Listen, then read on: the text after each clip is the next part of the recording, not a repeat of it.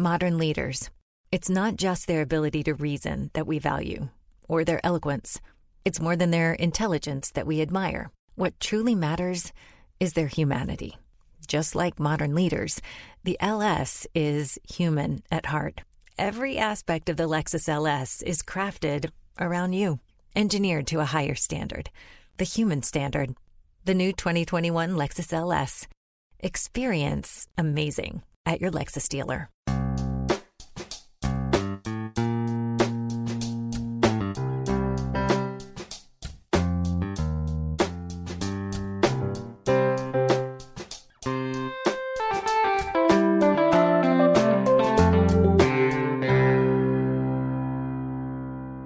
Welcome to Accelerate Your Business Growth with your host, Diane Helbig. Diane is a leading small business development and leadership coach, author, and speaker who is passionate about sharing valuable ideas, tips, and techniques with business professionals worldwide. Diane brings you the world's experts and gurus in all things business, whether it's sales, structure, social media, planning, or plateauing. Guests bring their expertise and energy to each episode. When growing your business is your focus, Accelerate Your Business Growth is the show to listen to. Got a topic or guest suggestion? Let Diane know. The goal is to make sure you have the information you need to move your business forward. Thanks for joining us. Settle in and enjoy. Hi, everybody. Thank you so much for joining me. Today's podcast is sponsored by Audible.com. As you know, Audible.com is a provider of audiobooks, actually a leading provider of audiobooks, but you may not know everything else that they offer. So we are providing you with a free trial. You can go to audibletrial.com/businessgrowth and explore on your own, see all the great content that they have. I am joined today by Brant Cooper. Brant is the author of the New York Times bestseller, The Lean Entrepreneur: How Visionaries Create Products, Innovate with New Ventures, and Disrupt Markets. With over 2 decades of expertise helping companies bring innovative products to market, Brant blends agile design thinking and lean methodologies to ignite entrepreneurial action within large organizations. Thanks so much for joining me today, Brant. Thanks for having me, Diane. Nice to be here. Well, I am thrilled to have you here. I'm really looking forward to this conversation because you've got this split between like industrial thinking and entrepreneurial spirit, and I think especially in the times that we're in right now, it really matters. And I'm wondering if you would talk some about industrial-minded thinking and how it actually affects business growth. Yeah, so the way I think about that, the industrial thinking is really the technology disruption that happened during the last century, the industrial age, was really about massive new technology that, to this day is having a ripple effect. So that type of disruption happens in the core of the economy. So it's typically funded by government entities, and the new technology disruption typically emerges out of large R&D centers of the biggest companies in the world, as well as research universities. And so we have this sexy idea about, disruption and innovation happening with startups. And it's quite possible that the startups are the ones that take that new technology to the market and find the market fit. But the technology invention itself tends to happen in the very core of economy. That's where it starts. Think of, the first computers where, the huge mainframes inside of the largest universities and the largest corporations. And that disruption then starts rippling out to the economy. And so it starts with the buyers also just being large entities, other large universities and government and other big companies. But as that technology ripples through the economy, you start getting more invention on top of the core disruption, and new products and services that are being offered, and the ripple ends up out to the edge. And that's where we are today. We're out at the very edge. Everybody's walking around with a computer in their pocket. And so most of the disruption that's happening in our economy happens out there on the edge, say Uber or Airbnb or Facebook even. It's the very end users whose lives are changed by the adoption of these products and services that was first enabled by that massive technology disruption, but now disrupts on the edge. Now, the interesting thing is that it's not technology disruption out on the edge. So there's no technology invention or innovation really that happened at Uber or Airbnb or Facebook. And yet the companies are often trying to emulate the innovation practices of that core technology disruption instead of looking at ways of, well, how do we actually do disruption? How do we do invention or innovation out here on the edge? And the practices are different. And so that's fundamentally my take on why entrepreneurs and even large companies today that want to be, quote unquote, innovative, they have to think of new practices in order to innovate out on the edge. Okay. So talk to me about then the entrepreneurial spirit. Right. So the entrepreneurial spirit is, instead of thinking of invention, right, which was the technologist before, the entrepreneur today needs to understand their customers deeply. And they can run experiments in order to validate or invalidate their assumptions. And they use evidence in order to make decision making. And the reason is because the consumer these days, the customer has so much information on products and services and the warts of companies, right? I mean, if a company does something wrong, it's all over social media. So the old school branding went with that old school technology innovation. And so the entrepreneurial spirit is this, what I call the 3 E's: empathy, experiments, and evidence, which allows those entrepreneurs out on the edge to understand their customers deeply. And instead of worrying about, say, intellectual property, IP portfolio or whatever, their goal is to obtain customer insights. And those customer insights are what drive differentiation. And if you can capitalize on those insights, you're the one that's going to win in the marketplace. That's so interesting. I love those 3 E's. Okay. So I'm imagining this is why you think corporate executives need to think like entrepreneurs.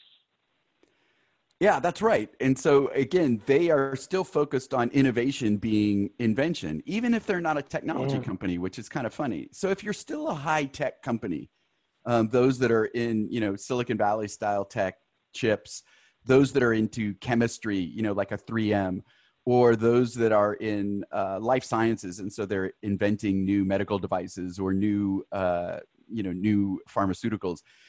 Often that type of invention is still required. That's sort of the DNA of those companies. But most companies are out there on the edge selling to small businesses, consumers, or even bigger businesses. But when they're selling to the bigger businesses, it's to department level. And so they have to think more like this entrepreneur. And innovation isn't just about that invention. It's about understanding their customers deeply and capitalizing on needs that they discover. And I think I'm pro entrepreneur, I'm pro startup, but if those big businesses figure that out, they've already got this huge execution engine, right? So yeah, it's interesting. I think generally competition is what leads to innovation and leads to more customer value being created in the marketplace. And so competition is good. And that's really what we should be pushing for, is startups versus big corps and big corps versus startups and everything in between, right? Definitely. Well, and it's interesting because when I think of large companies, I think they are so hard to move. There's so many moving parts and they're so set in their ways that it's like a freighter trying to turn around in a river, where small businesses can adjust more readily. They can deal with change quicker. That's right. Yeah. So the big businesses, I think the trick is, and we're starting to see some movement here that's super interesting.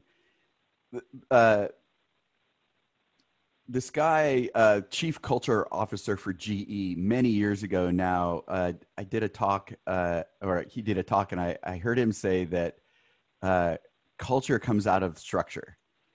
And in other words, the way a company is organized and the physical structure, the hierarchy produces the way their people behave. And so if you think about the way corporates are structured, which is really industrial age structure, it's an extension of the assembly line. And in some respects, it shouldn't even be surprising that they're not customer centric, right? Because most parts of the organization aren't even allowed to talk to customers. And it should be no surprise that they're not agile. In other words, they can't take in new information and change their plans because the plans are so rigid that, to change them requires navigating up and down this hierarchy and across all of these silos, and it just takes too long. So they're slow, not responsive to customers, not agile, and it comes out of the structure. And so a lot of the teaching that we do these days is we'll set up accelerators inside these companies where they're trying to do something of value in the market, say some sort of digital transformation. And we make the structure of those teams very startup-like, cross-functional, self-organized, smart people that are trying to solve problems, right? Really empowered teams. And Diane, it's so hard because these people are so respectful of the hierarchy. It's really hard to get them to go off and do this work. But at the end of 90 days, 90% of them will go like, I never want to return to the way I was working before. I never want to go back. And it's because human beings, we're wired to solve problems. We're wired to fail first and learn from it until we succeed. I mean, that's everything that we do as human beings, from first learning how to walk to riding a bicycle to trying to find a life partner. We always fail first. And it's built into us. And I fundamentally believe that if we give smart people a wicked problem, give them accountability in terms of how we're measuring their progress, but empower them to go out and use their creativity and their inspiration to solve problems, they'll solve the problem. We just have to get out of the way. Yeah, boy, we could be doing that right about now with everything that's going on. That would exactly be a great right. thing. No, it's interesting because I've been, sort of preaching this for several years now, and the pandemic really brings it home. And the reason is because there's so much uncertainty. So my whole shtick is that you need to practice this entrepreneurial spirit wherever there's uncertainty, because you have to learn inside of uncertainty. You can't just execute. If you execute in the unknown, you're going to fail. And so you have to go through this learning mode, which is what the entrepreneurial spirit represents. Well, so even pre-pandemic, there was uncertainty all across the organization. But they just wanted to execute harder, work harder. Come on, people, we can do it. Squeeze the blood out of the turnip. But now the uncertainty is readily apparent in the core business. And now they know they can't just execute through this. They need new tools. They need to adopt this entrepreneurial spirit to relearn what the market needs are, to relearn and empathize with even where their customers are at. And so it really has driven this home, and it'll be interesting to see whether this mindset starts becoming a little bit more sticky. Yeah, exactly. I know. I sure hope so. I mean, this is definitely, it's like we had to be hit over the head with a brick in order to realize we had to make some changes. Yeah, it's true. It's true. I mean, I think that the pandemic is representative of the major change and transformation and disruption that's going on, not the cause of it. Right. I do too. Okay, wait, hang on to that thought, because I'm going to take a quick sponsor break, and then I want to talk to you about that. The Accelerate Your Business Growth podcast is thrilled, actually, to be sponsored by Audible.com. They have a great platform for audiobooks. They have thousands of titles of audiobooks, but you may not know all the other content they have. They have podcasts, Audible originals, guided meditations, and so much more. I can tell you personally, there's a couple things that I just love about Audible. Right now, the guided meditations are pretty awesome, but the other thing is that all of that variety of content is available all in one place. So I don't have to go from one application to another to get the content that I'm looking for. And I think you're going to find the same thing. So sign up for our free trial. Go to audibletrial.com/businessgrowth, get your free trial, and explore. Explore the audiobooks, explore the programs, see all of the different things that you didn't even know you were looking for. Today we are speaking with Brant Cooper about the entrepreneurial spirit in business and really about how it affects business success.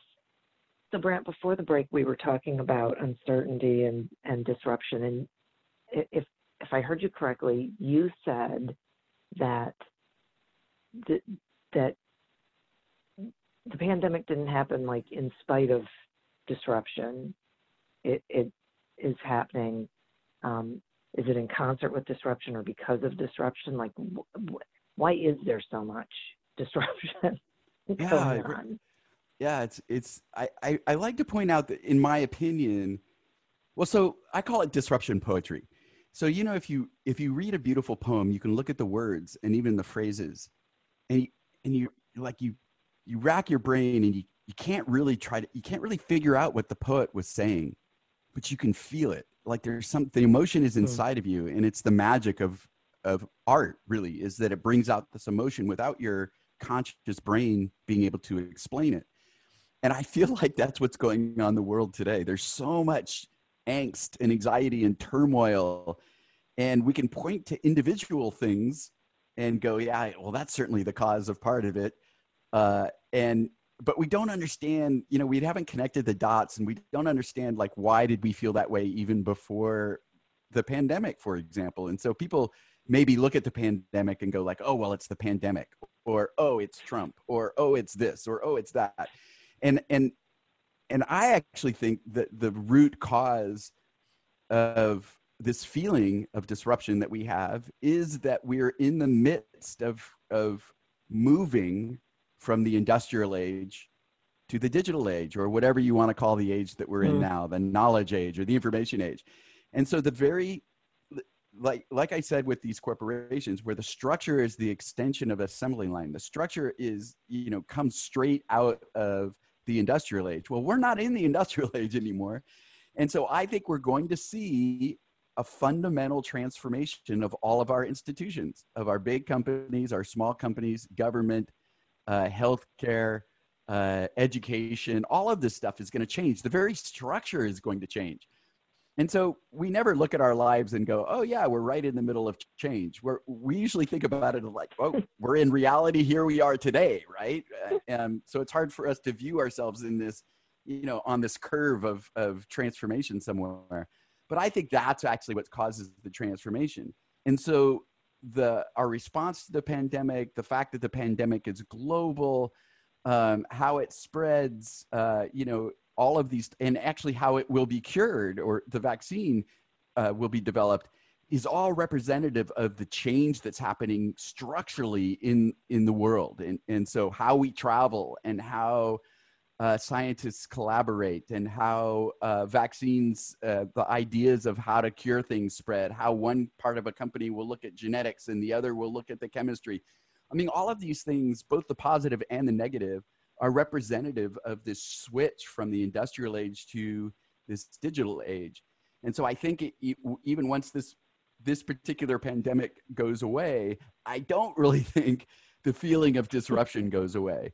And elections don't cure it. And there's all this pressure on the big tech and their monopoly status. And even if we enforce antitrust laws, that's not going to change this feeling. It's gonna be here for a while, and it breeds this massive amount of uncertainty. And so as human beings, as entrepreneurs, as employees in big corporations, we have to think about how we're going to deal with uncertainty, because that's, somebody must have said, this uncertainty is the only sure thing that we have today.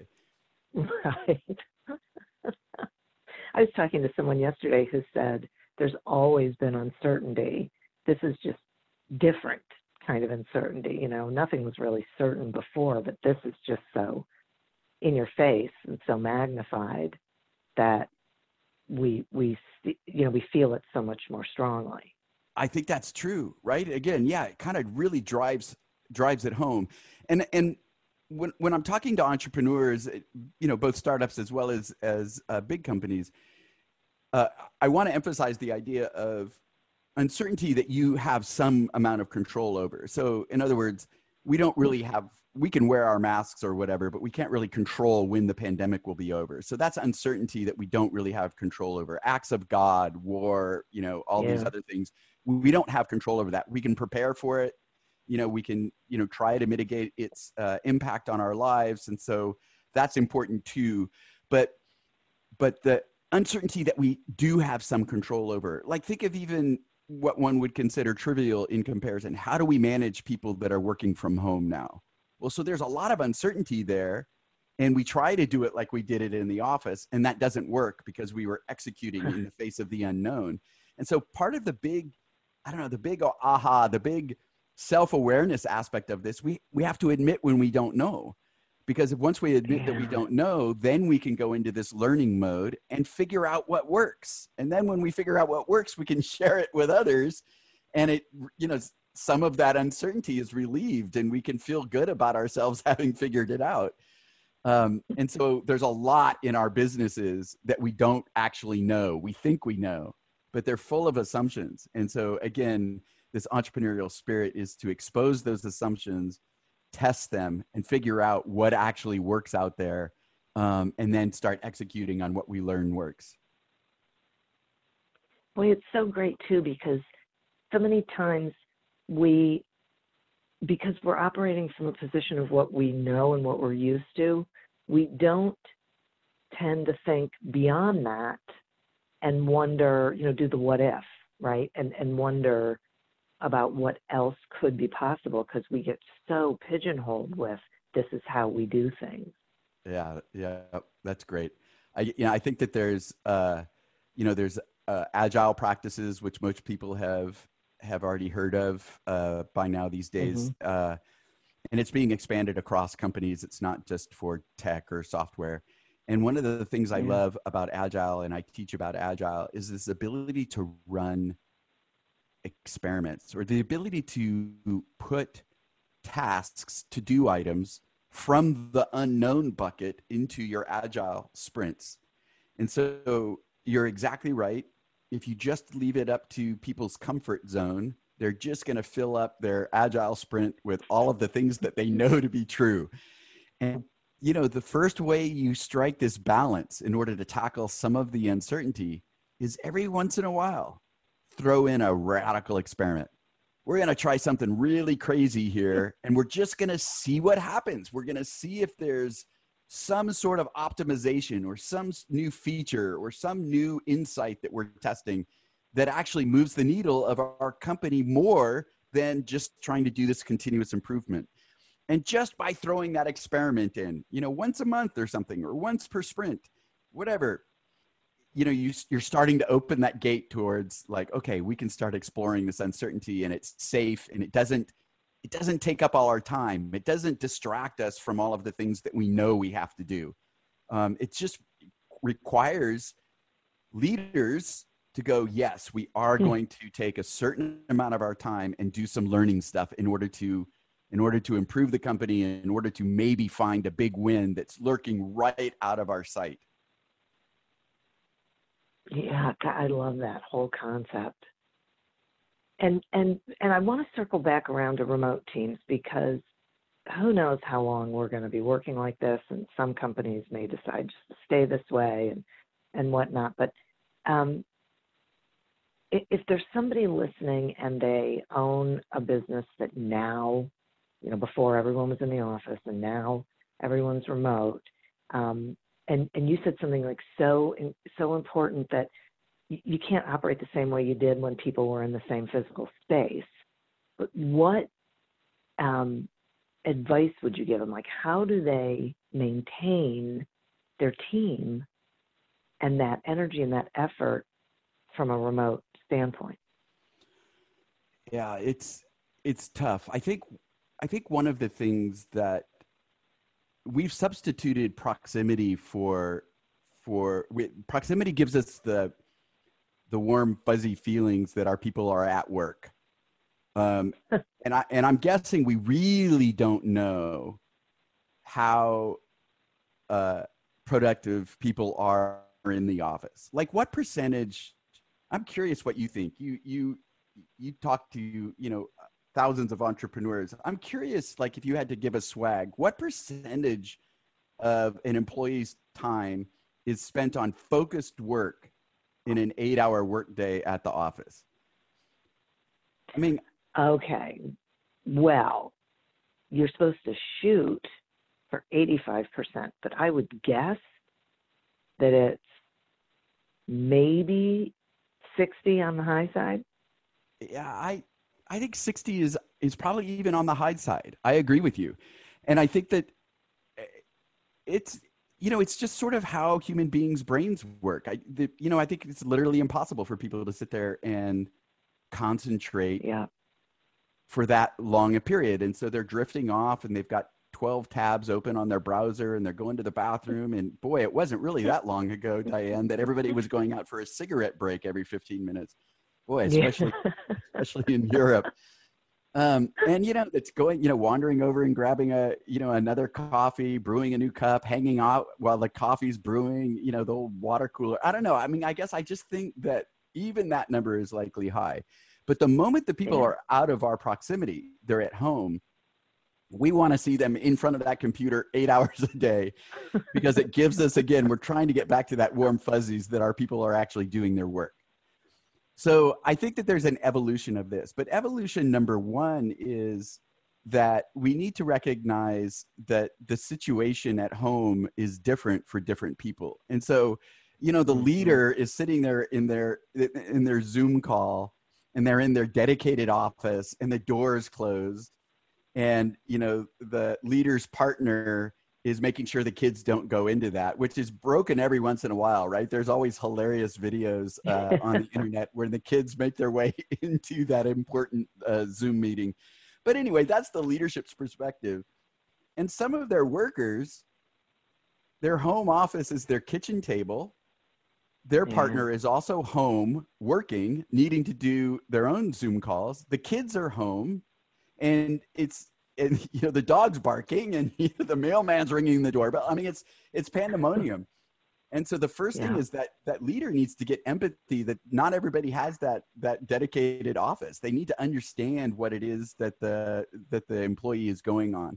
And so the idea for the leader is, it's not my responsibility to see that person is focused 8 hours a day. My responsibility is to help that individual be as productive as possible in driving impact on their job.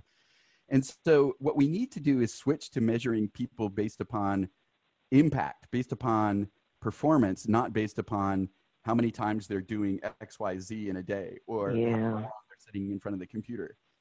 The second part of this is getting back to the agile.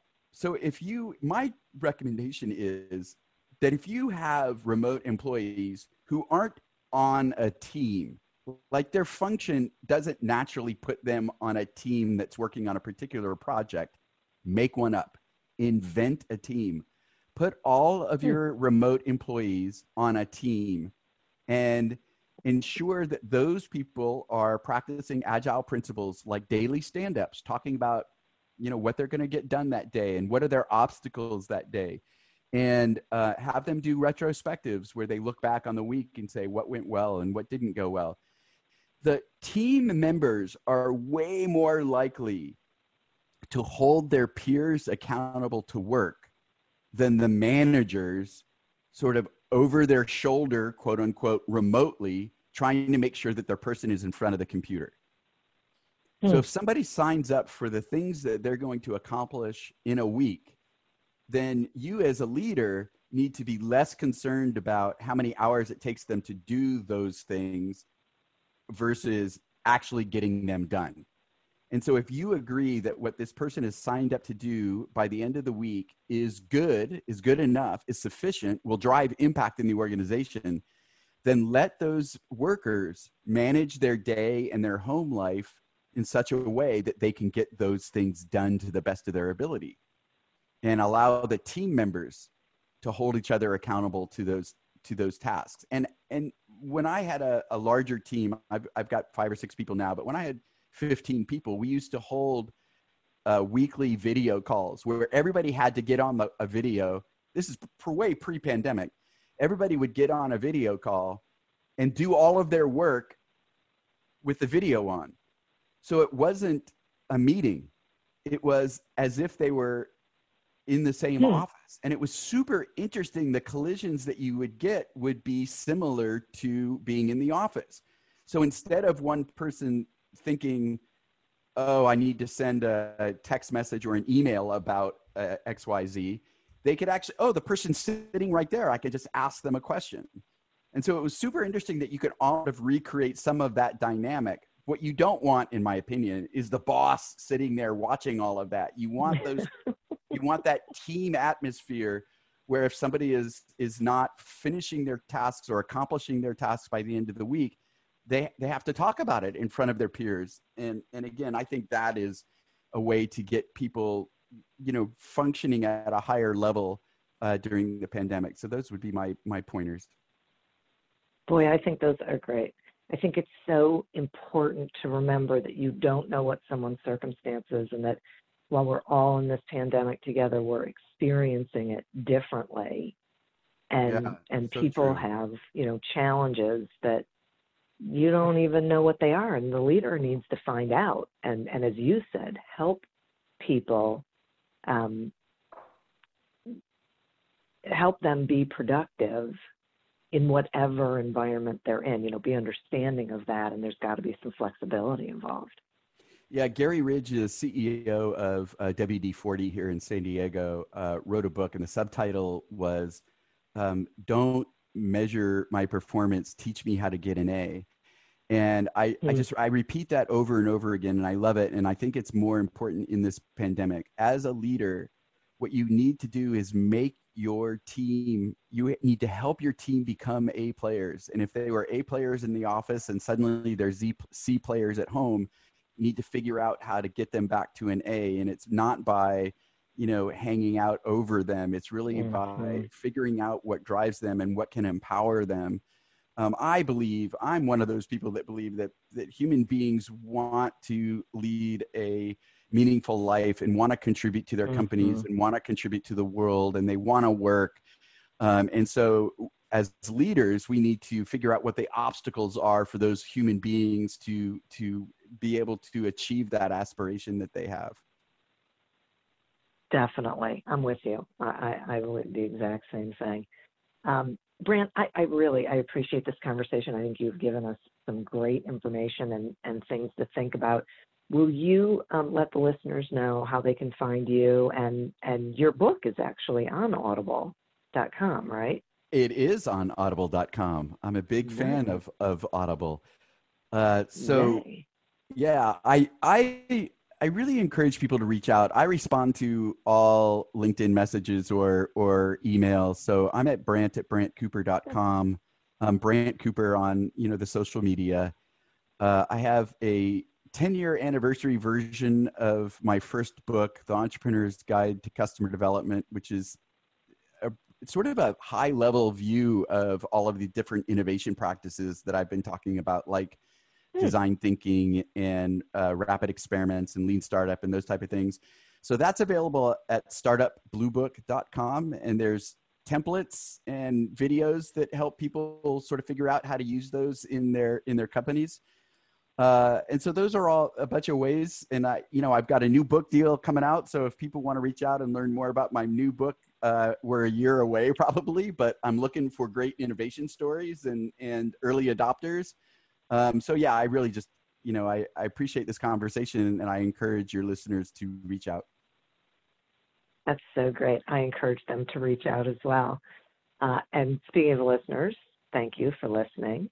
And our sponsor, audible.com, head on over to audibletrial.com/businessgrowth to sign up for the trial. And hey, while you're over there, get Brant's book and check out the other content, the podcasts and the guided meditations and all that stuff, and figure out what you want to keep in your orbit. As always, remember to continue to prosper and be curious. And until we meet again on another episode of Accelerate Your Business Growth, goodbye and good day. Modern leaders. It's not just their ability to reason that we value, or their eloquence.